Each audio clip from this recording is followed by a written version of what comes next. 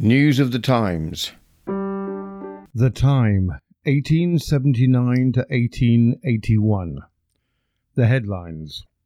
The Blackpool illuminations in England are switched on for the first time.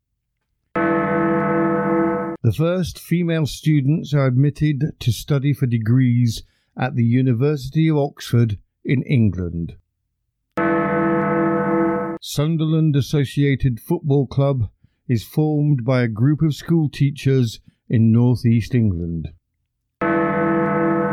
Using a filament of carbonized thread, Thomas Edison tests his first practical electric light bulb, lasting approximately 13.5 hours before burning out.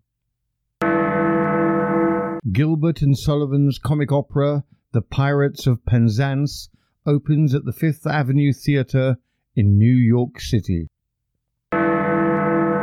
Wabash, Indiana, becomes the first electrically lit city in the world.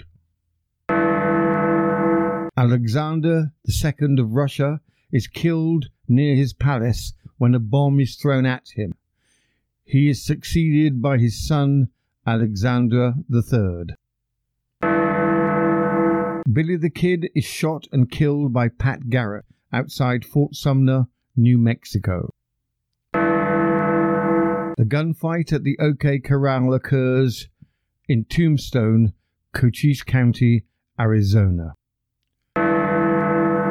Brahms' Piano Concerto No. 2 premieres in Budapest.